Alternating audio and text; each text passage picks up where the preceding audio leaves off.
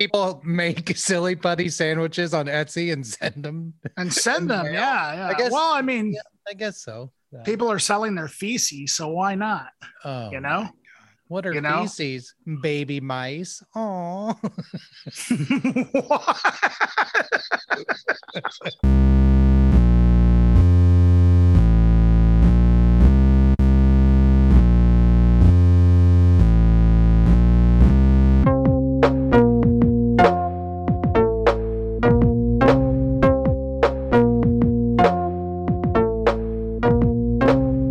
I suppose now would be as good a time as any to say that, we're actually hosting a podcast.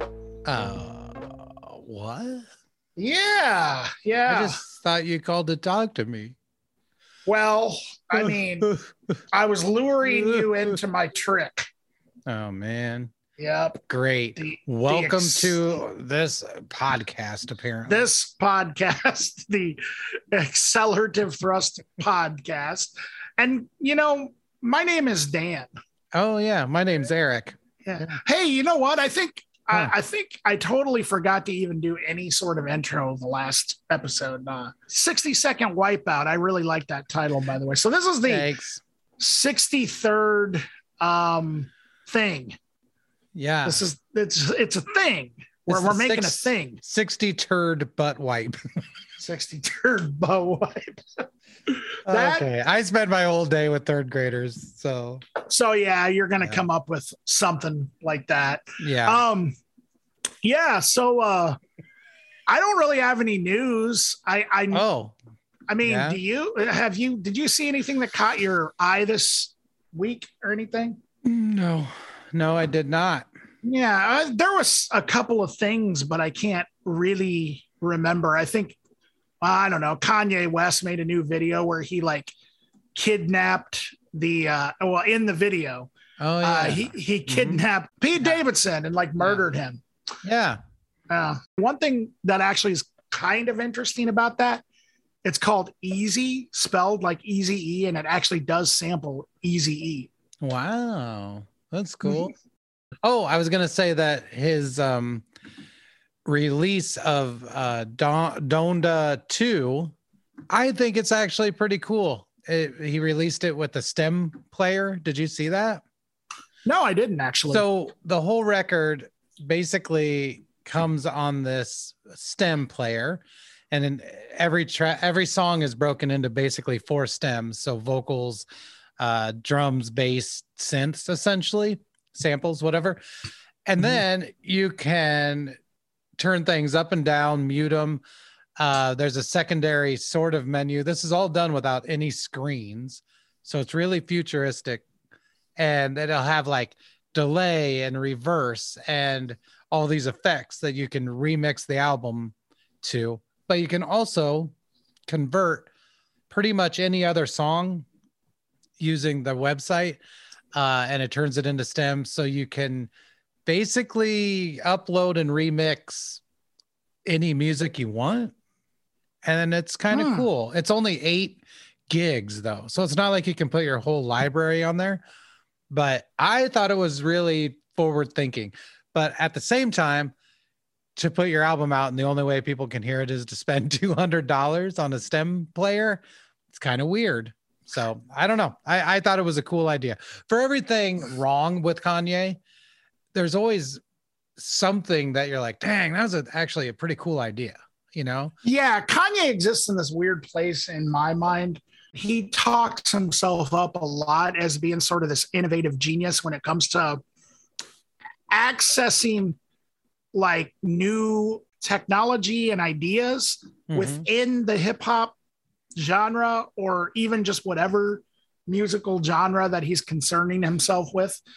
And honestly, he kind of validates that with things like this. Another thing that a lot of people kind of seem to skim over is, how auto-tune has become such the norm in rap music. And there's sort of this I don't want to call it a trend, but I guess it kind of is, of rappers that will sort of like all of a sudden just do like an all auto-tune singing album or something, or a rock album.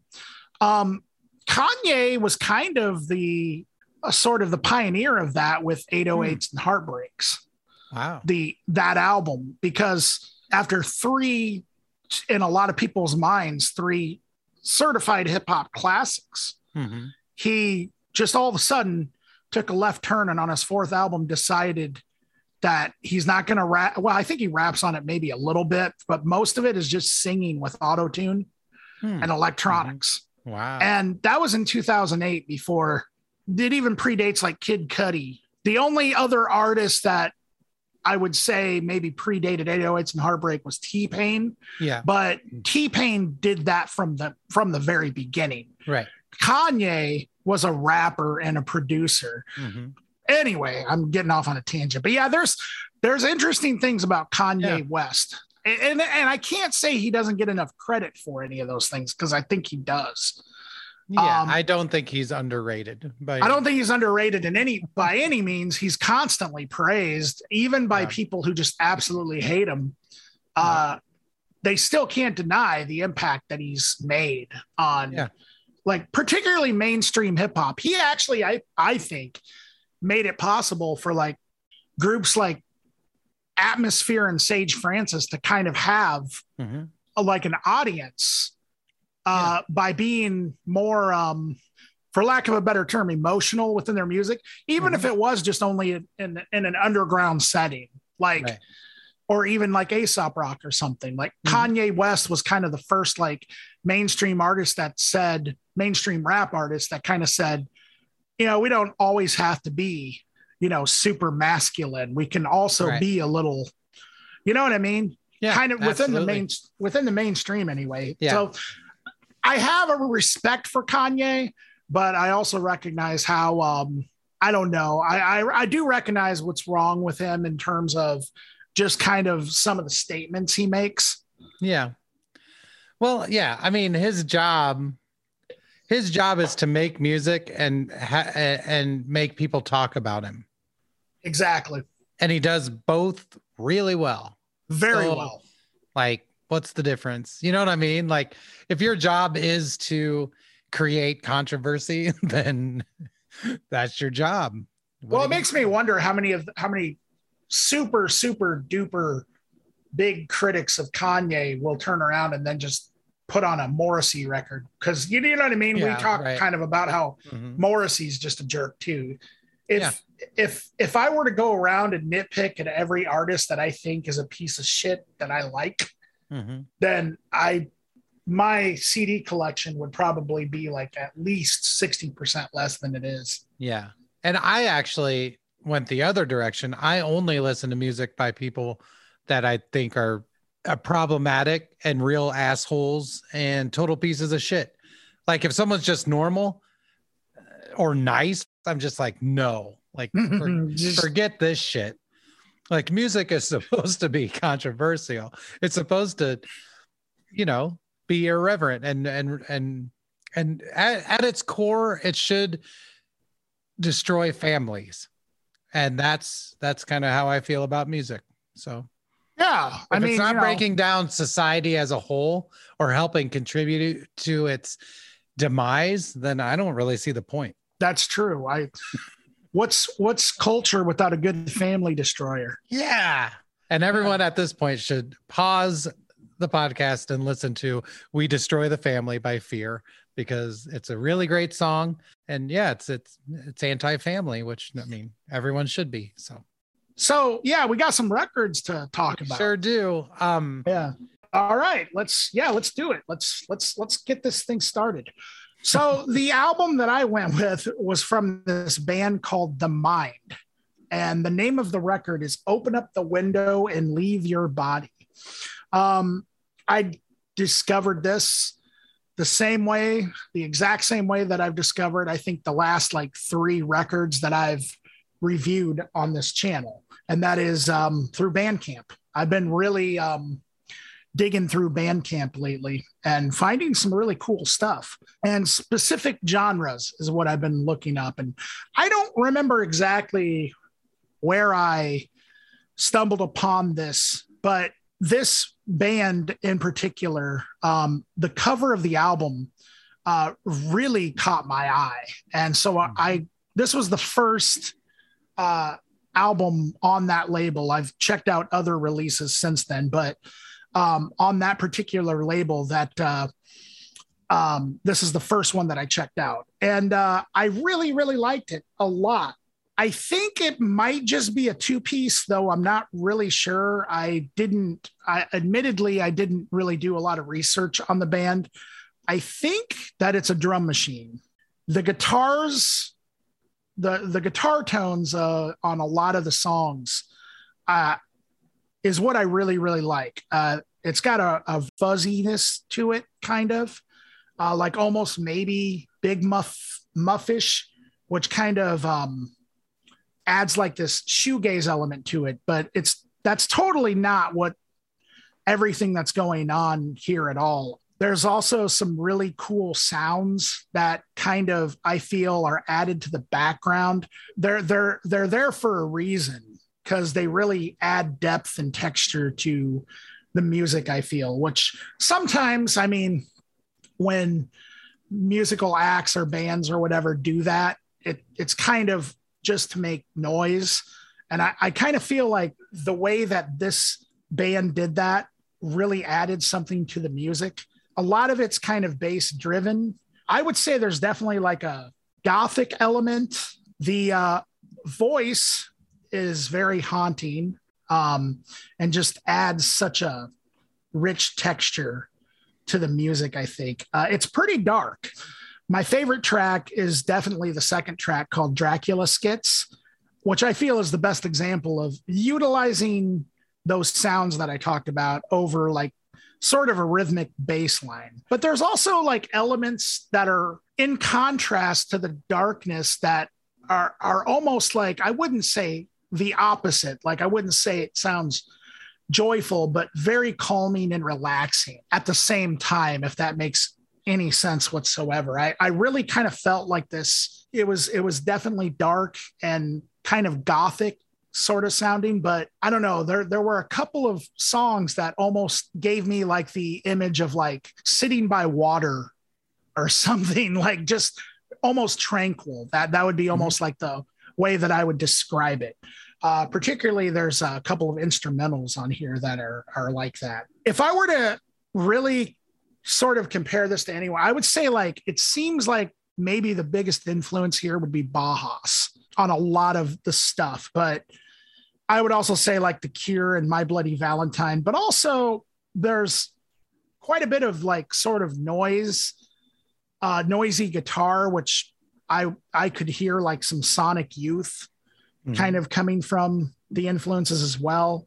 So yeah, I mean, I think that if you like dark gothic stuff, like all the bands that I mentioned, I would say the singer's voice definitely has hints of like, say, Carrie Brownstein from Sleater-Kinney. I would say like even like elements of something like Cat Power. I don't know, maybe Mazzy Star, just, you know, stuff like that. It's really, really good stuff. I really, really enjoyed it. So Eric, it sounds like you may have somewhat of a different take on this record than me. What the, well, what did kinda, you? Yeah, it's fun. It's always fun to me when we have different experiences listening to something, you know. Sure. I think it's really cool. I also really liked it a lot. But yeah, the elements that I heard are not unlike what you said. They're just slightly different. So my takeaway from this was that it was very no wave, very post-punkish. Tuxedo Moon or A Certain Ratio or Section 25, real no wave stuff, which is generally sparse, minimal. It was very ethereal at times, like you said. The drum machines are like a classic mini pops organ style more like 60s, 70s drum machine sound with probably the built-in reverb, which is really a great sound on those drum machines. Very bass forward. The thing about this is as I describe it, fans of a specific band will say, hey, wait, this is starting to sound like something. And it is. This is big Young Marble Giants vibes. And I know I've been telling you, Dan, to listen to the Colossal Youth record for like a long time. Sure. But this honestly could have been the new Young Marble Giants record, even though they only have one. Like if they came out with this, whatever, 40 years later and said, here's our new album, not only would I believe it, but I would love it.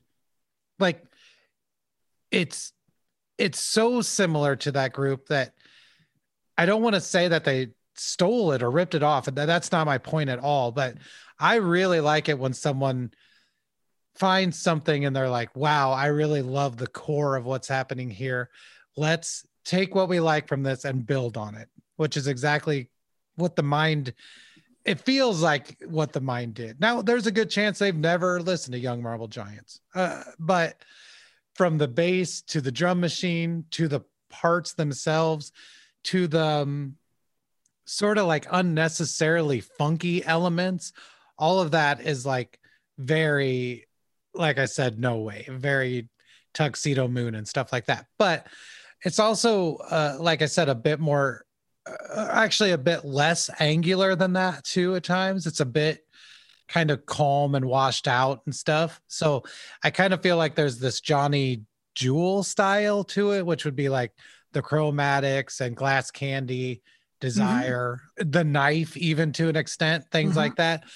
But yeah, if you're a fan of Young Marble Giants, listen to this. And if you're a fan of this, definitely listen to Young Marble Giants. I just, like I said, whenever I say that, I feel like I'm being kind of a jerk, like by saying that somebody sounds so much like somebody else. In this case, it is literally one of my top 10 favorite records of all time. And so I can't say I like it any more than that, you know? And so I loved it. I thought it was really cool. It's nice to fall into and spend some time there. It is dark, but I don't think it's depressing, if that makes sense. Like, yeah. It's an environment, not a state of mind, if that, you know what I mean? Like an atmosphere. Sure. And so, absolutely. I really liked it. I thought it was really cool. So yeah, that's about all I have to say about it. Is if you're a fan of no wave post-punk, Young Marble Giants, listen to it. You're going to love it. Sure. And I just want to add to that, Eric, when I said that it was dark, by the way, you actually articulated this better than me, I believe. I wasn't referring to the subject matter in the songs, like lyrics or anything. I was definitely referring to like what, like you said, the atmosphere that it created. Because at times it almost felt like I was living in the Crow movie listening to it or something. Right. You know what I mean? Like that sort of thing. Like the Cure song on the Crow soundtrack. There you go. The Cure song on the Crow soundtrack. I really did also being somebody who just, you know, this fairly recently, I actually listened to the Cure's discography. Yeah. And I really did hear like elements of like Head on the Door and like pornography on here, for sure. You know, as well. Yeah. Really good stuff. I'm glad you liked it. But that just confirms that I need to listen to Young Marble Giants. Oh man, it's going to change your life. It really will. All right. As a songwriter and musician, the reason I love that record is I don't know of a more sparse record that works on so many different levels. And so it's kind of like the same reason I'm obsessed with Suicide. It's the same idea. It's like you take literally 2 or 3 elements and create just massive walls of sound and amazing songs. And like, you know, that I really get into people being minimal with their arrangements. So sure. Absolutely. Okay. Yeah. So speaking of not being minimal with your arrangements, I picked a record and it's kind of old. I don't remember how I came across it. I think I was just looking around for music to listen to. It's by a group called Book of Knots. and the record is called Train Eater. Book of Knots has 3 records. This one is their middle record. I listened to it without any understanding of anything. I didn't know a single thing about the band, and I was pretty blown away by it. I was kind of confused as to how I had never heard it before, because it is world-class heavy avant-garde music. I mean, like as good as anything you've heard. And that's including all of it. John Zorn, Bungle, more like classical new music stuff like George Crumb. It's as good as any of that. And I did some more research, and I figured out, first of all, why it was so good, but it actually added to the mystery of why I had never heard this, because it's actually a pretty impressive pedigree of people involved in this. The first thing I took away from it was this sounds very similar to Sleepy Time Gorilla Museum. And turns out 2 of the people are in that band. So that ended up making a lot of sense. But yeah, it has members of Sleepy Time, Skeleton Key, tons of people that these people have worked with. Pere Ubu, Elvis Costello, They Might Be Giants. This record alone has guest spots on it from the likes of Tom Waits, Mike Watt. And so, I mean, this isn't just some random group of people, you know? So it actually made me even more confused as to why I'd never heard this. The 3rd record actually came out on Ipecac and had guest spots from Mike Patton and Blixa from Einstürzende Neubauten and the Bad Seeds, but it's really cool. It's very strange, as you can probably guess from everything I just said. It jumps around, it changes, but I also think it sticks to the moments a little longer than a lot of this kind of music does. Like if you listen to Sleepy Time Gorilla Museum, you know that they can fall into something and stay there for a long time, which is very different than, say, Mr. Bungle, especially like Disco Volante, where they jump around almost every, 20 to 45 seconds probably. So it is strange. It's dark. It has a lot of twangy guitars in it, like the guitars you would find in the George Crumb stuff. It's brutally heavy, like Sleepy Time Gorilla Museum. It's very jazzy, crazy atmospheric. I mean, it literally sounds like someone recorded empty rooms and just cranked that on there. I mean, it's just atmosphere. Like I said, it does obviously sound like Sleepy Time, but it sounds a bit like Swans, Naked City, PJ Harvey. And yeah, the funniest thing about it is like, I had never heard of this group.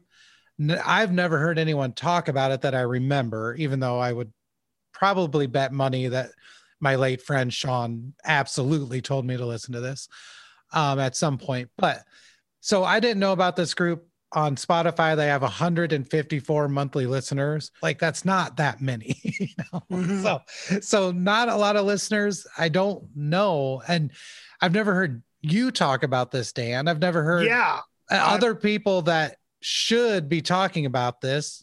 Our shitty friend Chuck, me. Like this is the kind of thing all of us should have found out about in 2007 when it came out. Noah, I'm surprised Noah has never talked about this. And so I know that we don't have a ton of listeners, and I know the listeners we do have, a lot of them are our friends, and we do share similar taste in music. So from me to you as your friend, you got to listen to this. If you like any of the stuff that we obviously are prone to review on this podcast, this fits beyond perfectly. This is kind of the crux of what we do here, could be encapsulated in my mind with this record. I know that's a big statement, but I really can't say more about it. So what do you think, Dan? Yeah, this was really, really mind-blowing in the same way that I thought the same exact thing. How come I had never heard of this? My former bandmate and best friend Travis, he's another one who would totally be into this. This is the first time. And I know people who loved Sleepy Time Gorilla Museum. So when I found out the connection there with Para Obu, that was just completely mind-blowing to me. And also knowing that, the last record came out on Ipecac. I follow Ipecac pretty solidly. So I don't know how this band slipped under the radar in any way whatsoever. It's a mystery. So I have that totally the same experience. It was really, really awesome. Definitely all those elements that you mentioned from the Mr. Bungle, Tom Waits. I would definitely say it has the ballistic nature of like early Swans and Butthole Surfers a little bit too, or Cows even. It's also like one of the things that I really liked about it. It seemed to be pretty thematic.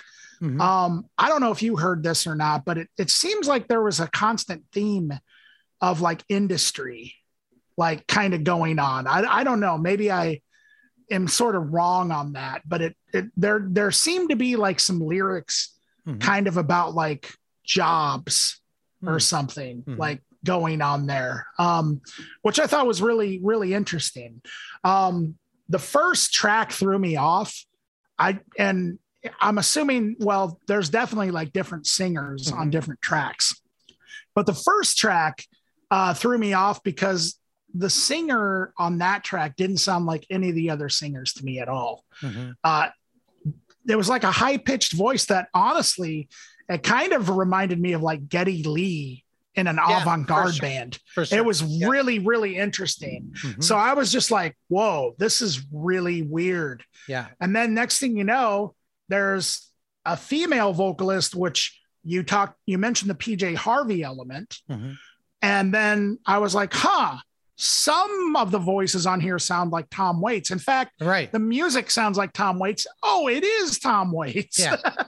And then there's another guy whose vocals to me sound almost identical to David Yao or the singer from Cop Shoot Cop, but almost identical. To the singer of Cop Shoot Cop. It's crazy. In fact, I wonder if it was the singer of Cop Shoot Cop. It could be. Who knows? It very well could be. And it's some of it sounds in a interesting way. Like I think this record came out in 2007. Some of it sounded purposely almost like it was supposed to. And this is what I mean by it almost sounds like maybe there was a concept going on with like old industry or something, because some of the music, and I think this was by design, sounded like it was a little out of time, like, like a Tom Waits record or something, you know what I mean? Like when you hear like, there's definitely I heard a very huge Tom Waits influence on this whole thing, honestly. But I also heard the heavier stuff as well. And, it seems to me like that kind of went hand in hand with the concepts that I was kind of hearing about, like industry or an industrial landscape or something. I don't really know. And so like even the sounds almost put you in mind of working at a factory or something. I kind of think they were kind of trying to convey that. At least that's what I kind of heard, and I thought it was excellent. I thought that like, I can't think of any other band that really communicated that through sound better than this. And I definitely hear the Naked City element. I will say though, it's challenging as hell at times where it was just really like I was just like, wow, this is and all the good ways. It was not challenging in a bad way. It was, I just want to, it is not for the conventional music listener at all. Like you were saying, it's super duper avant-garde. And it's even to the most like avant-garde trained listener, I feel like this could be, just a really challenging listen. Like there's a lot of things happening that have absolutely nothing to do with like convention at all. Mm-hmm. And that's honestly one of the reasons why I really like it a lot. Right. Me too. And when you say challenging, for me, the word being a fan of this kind of crappy music. No, I'm just kidding. A fan of this kind of music. I would say surprising. There you go. That probably is a better. Like there were moments where I was like, no fucking way. Right. Yeah. And that's an amazing experience to have as a music listener when you literally can't believe what you just heard. That's absolutely a big deal, and this has it in spades. Well, and like the first track, I thought that like the first like 30 seconds almost had like this almost like electronic sound to it. Yeah. And then it just completely like changed like course.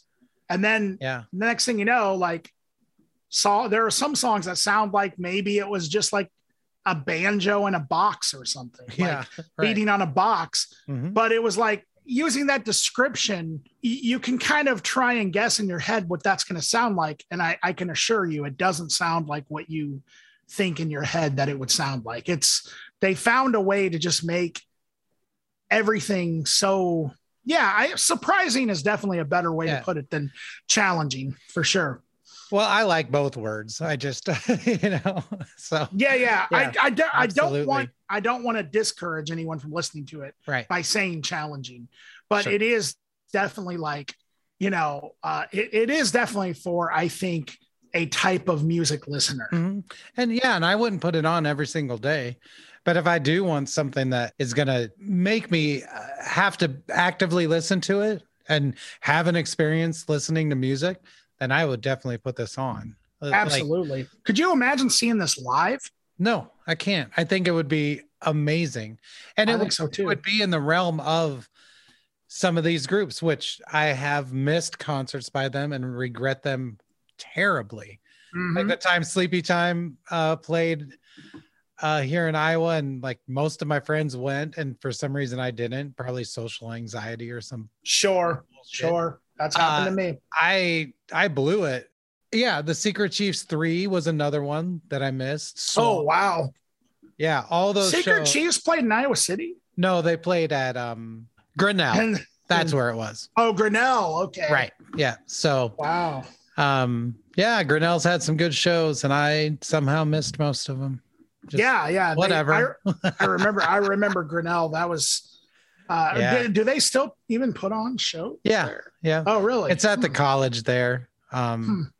Is why they bring weird good stuff in. So keep your eyes out for shows happening in Grinnell. I don't know how it's been since COVID, but definitely for a while there, that was one place to really keep your eye on. So sure.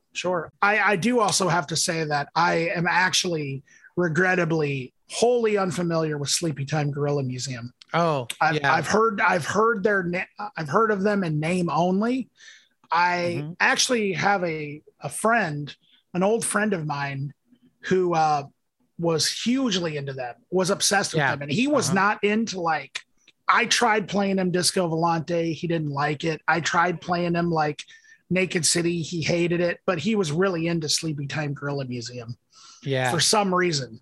Like the opening of the record of Natural History, the first 20 seconds of that album are probably the most afraid I've ever been starting an album.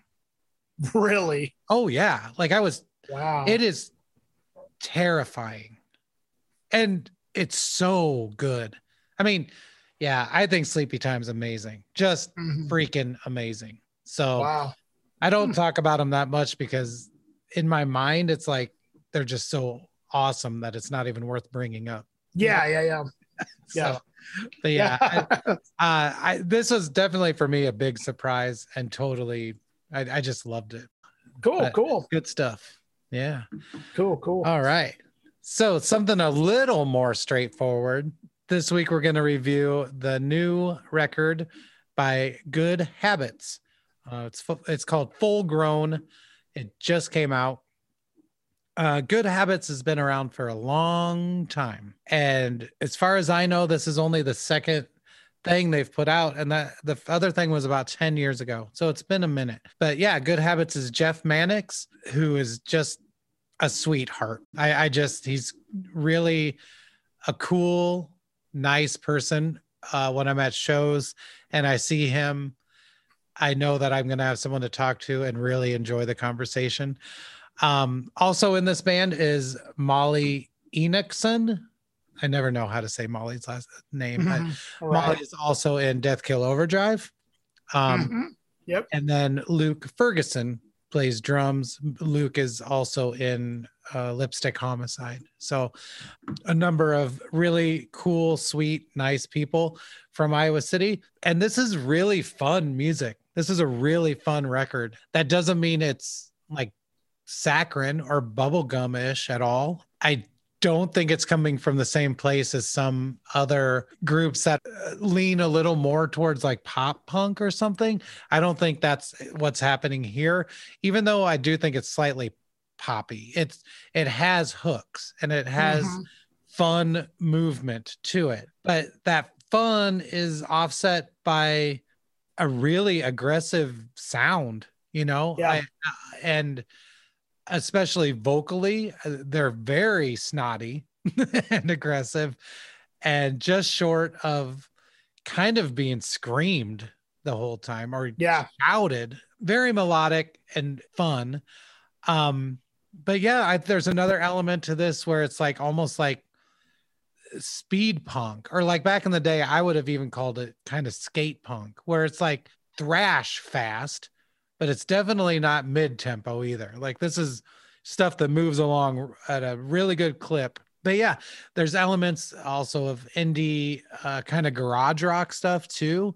And that mostly for me manifests in sort of, I don't want to say there's meandering parts, but sort of like during a verse where things are sort of lying there and there's vocals on top of them. And that's the role that they fill. That's the way it's supposed to be.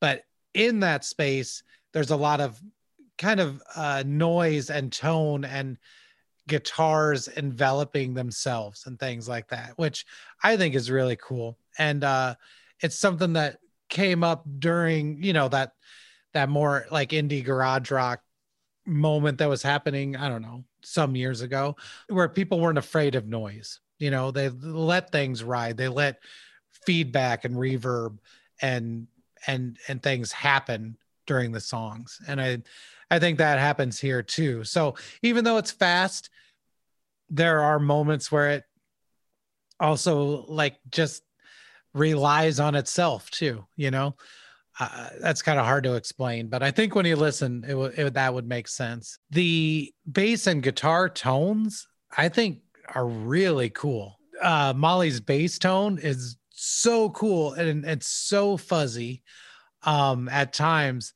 I just love it. But that bass tone with the high sort of screamed vocals actually reminded me a bit of an Iowa band, House of Large Sizes. I don't know. So if you're friends with them or fans of them, you might hear some elements of that. I don't know how much they might have influenced the group, but yeah, especially the bass tone, just big, fat, fuzzy bass through the whole thing. And the whole production actually is really good. It sounds thick. The guitars are pretty crushing, they're like front and center. But yeah, the whole production sounds nice. And this was recorded at Flat Black. The layout is pretty cool on the cover. Joe Huerman of Nightmare Imagery did that. And it's a kind of a take. Well, not kind of, it is a satire of Full House, which is funny because the record's called Full Grown, which I just realized when I said that out loud that grown is spelled Groan. Yeah. But if you say full grown, then it sounds like full grown. Yeah. But yeah, I really enjoyed it. I always enjoy what Jeff does. I always enjoy what all these people do. I don't think they're involved in anything that I've ever thought is phoned in or schlocky or bad on any level. I think they're all a high caliber of sweet, fun people making great music. As far as what this actually sounds like, I always have to compare it to just other bands. Somewhere in the middle of maybe the Strokes and the Dickies and Jawbreaker and the Muffs. I don't know. Like, I really don't know how to describe it. Like, there are moments where things are moving along where I'm like, this just sounds like the Misfits, but I know that's not accurate. So, but it is at its core punk rock, and really well done punk rock. So what'd you think, Dan? Yeah. That everything you said, I completely agree with. The bass tone on here was incredible. The guitar tone was incredible. The speed and ferocity, but also mixed with just really monster choruses, man. Mm-hmm. Like, well-written stuff here. I really enjoyed like I could find myself listening to this a few more times and maybe getting a couple of the songs stuck in my head. Mm-hmm. What I heard a lot of here is like, yeah, it definitely is almost poppy, but not really, because it's got enough noise to it, mm-hmm. and enough feedback and distortion and just like, I guess, heaviness or sludginess to it to kind of override that in some ways. But that doesn't take away from the really great songwriting that I felt was just throughout this whole thing. Specifically, if I'm going to compare them to like bands, like I heard a little bit of the Stooges going on here, a little bit of the Ramones, some Jay Reatard, Ty Segall, Buzzcocks, and like you said, the Dickies. I heard stuff like that, even like the Misfits, like you said. One band in particular, though, and I'm not saying that they like totally sound like this band or anything like that, but I would say somewhat of a comparison to Mudhoney. And in particular, the singer's voice sounded, he had like a perfect snarl to his voice, mm-hmm. that Mark Arm also has.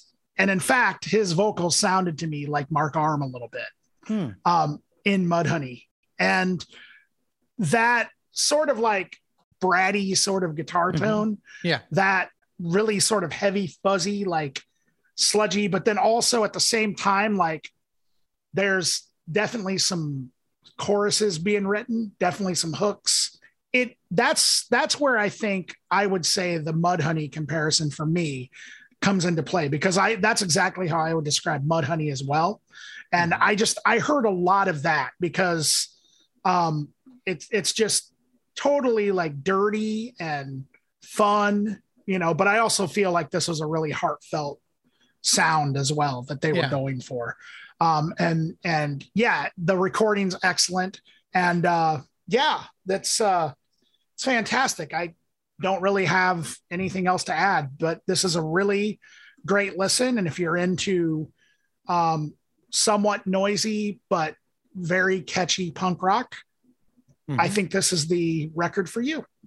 Nice. Yeah. But don't take my word for it. Sorry, had to do it. Reading Rainbow. Oh, okay. Here's the thing. You want to hear something weird about Reading Rainbow? Sure. I remember it.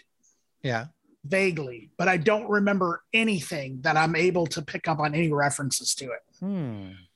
I don't remember it enough. I don't think I really watched it as a kid. Yeah. I did. Reading sucks. So like, why would you watch that? Well, rainbows are cool. Yeah, that's the only reason I watched it. And the theme song. I like butterflies in the sky and whatnot. Do you remember the show on Nickelodeon called Today's Special? Oh yeah. Shout it loud and clear. Shout it loud and clear. I remember the that mouse, that big mouse on today's special always freaked me out. Yeah, because animatronic mouse. Yeah, the mannequins came alive, right? Yep. And at the same time, a regular mouse became a giant mouse, I believe. Yep. Yeah, exactly. That's some screwed up nonsense, right? That was some screwed up nonsense. And then I remember, like, when I would stay home sick sometimes, because I was sick. Because school sucks. Exactly. And I remember on sick days, I would watch today's special, and then right after that came on David the Gnome. Oh, right. Yeah. You remember David the Gnome? I do. It very much felt like nothing ever happened. Yeah, it was like this big pointy hat gnome for no reason. And I think the guy who did the voice was Mr. C from Happy Days, if I'm not really mistaken. That's how I remember it anyway. I had no idea. It's only been about 38 years or 35 years, but that's how I remember it anyway. Something along those lines. Yeah, I remember the after school shows were always much more exciting, like Tailspin and stuff like that, or Chippendales Rescue Rangers. Yeah. I didn't watch a lot of those. I watched G.I. Joe and Transformers. I watched those too. He-Man and the Masters of the Universe. Yeah, He-Man. Oh, hell yeah. The Masters of the Universe. Oh, that's good stuff. Hey, speaking of shows. Did you like grab your Battle Cat and come to one of these shows. Yeah. First off, Battle Cat is playing. No, but yeah. So here's the thing. Since we're doing like every other week, I may get confused. Okay. I might repeat myself. I don't know. You're just gonna, as listeners, you're just gonna have to be understanding. Saturday the 19th at Gaslamp, the Savage Freds and Nothing Special. I don't know either of those groups, but it's happening, and therefore you should check it out. The 20th, Sunday, March 20th, it's Blacktop at Wildwood, I'm sorry, in Iowa City. Blacktop Mojo with Non Grata, the 42s, and To Be Determined. Also Sunday the 20th at Gabe's Oasis in Iowa City, Hit Like a Girl with our friends Death Kill Overdrive and Distancing. So that should be cool. Okay, so Tuesday, March 22nd, we have Duma. They are from Kenya. This is at the Trumpet Blossom. It's also with our friends Dryad. So that should be pretty sick. If you don't want to make the drive to Iowa City to see that on Tuesday, Duma is also playing Wednesday, March 23rd at Roztalks, this time with Aseeth, our friends in Aseeth. So I would say both of those shows are great. And if you can pull it together, why not go see it? If you only see one, you're going to see a pretty kick-ass show anyway. I mean, I don't usually see extreme metal from Kenya. And so I guess maybe you do, and that's good for you, but most of us don't, I don't. That same day, Wednesday, March 23rd, River City Collective and Wake Brewing present Lich King. They are punk thrash crossover from Massachusetts. Stone Cutters from Louisville, stoner thrash stuff. Pit Lord, you know them. That's happening at the Black Hawk Room in Moline, Illinois. Wednesday the 23rd, we have at the Gaslamp, The Rumors with Bullet to the Heart. Also our friends, right? The Rumors. So Thursday the 24th of March, Radical Operations, Big B Woods, and Americature. That's at Lefties, live music.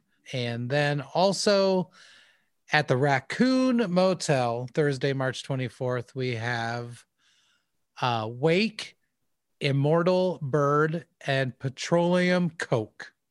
And I don't know any of those folks, but I'm sure it's awesome. All right. So March 25th, it's a Friday. Here we are at Roz Talks, and it's Drekka, Timber Rattle, and Aqua Life. Also that day at the Gas Lamp is Anthony Warden and the Illiterati with the host country. All right, March 27th, it's a Sunday. This is at the Gas Lamp. Greet Death, Infant Island, and Glass Ox. Glass Ox is awesome. I don't know the other two groups. All right, so then Monday, March 28th is Beartooth, the Below Tour Part 2. This is at the Val Air Ballroom, and it is with Beartooth. I don't know who they are. Beartooth and Silverstein and The Devil Wears Prada and Era. So that's cool. Oh, wow. Yeah. All right. And then Trumpet Blossom, Monday, March 28th is Amirtha, Kidambi's Elder Ones, and Antifa Horn. So we're starting to get into some of the Mission Creek shows here, I think. So I'll stop there, and because that's going to be a lot of shows, and a lot. Yes. Yeah. So we'll pause there for now on the show calendar and come back on the next episode. That sounds really good. So just chill. Nice. To the next episode. To the next episode.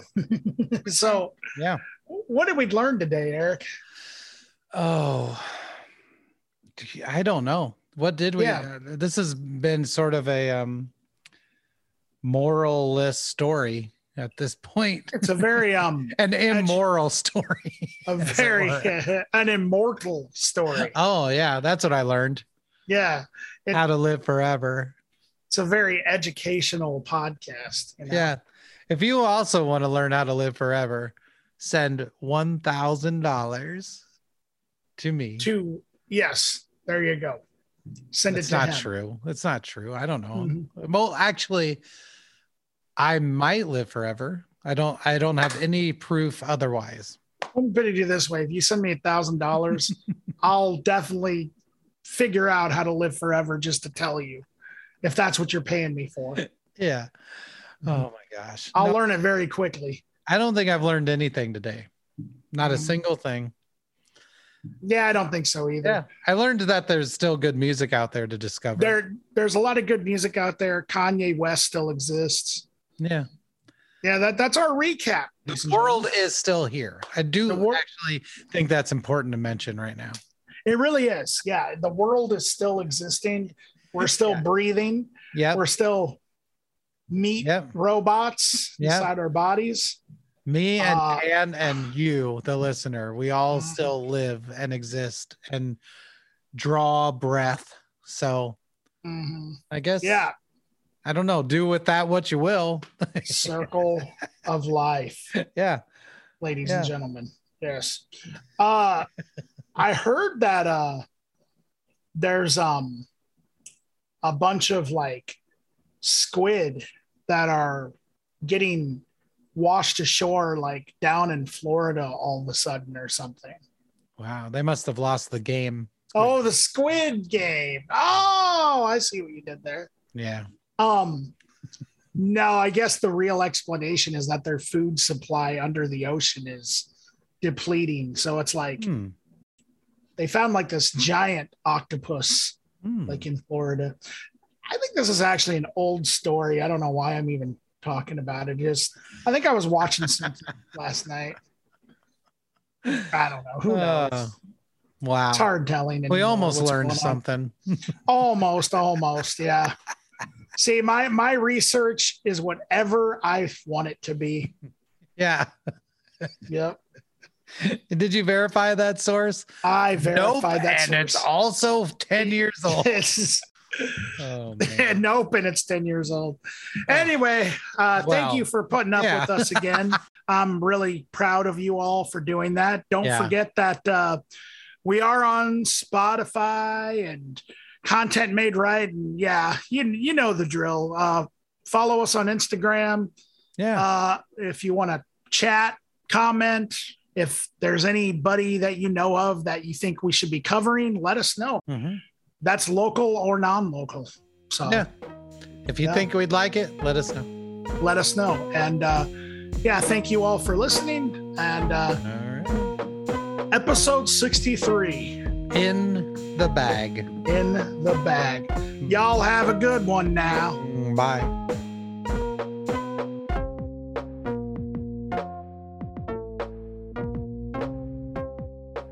I know that we don't have a ton of listeners, and I know the listeners we do have, a lot of them are our friends.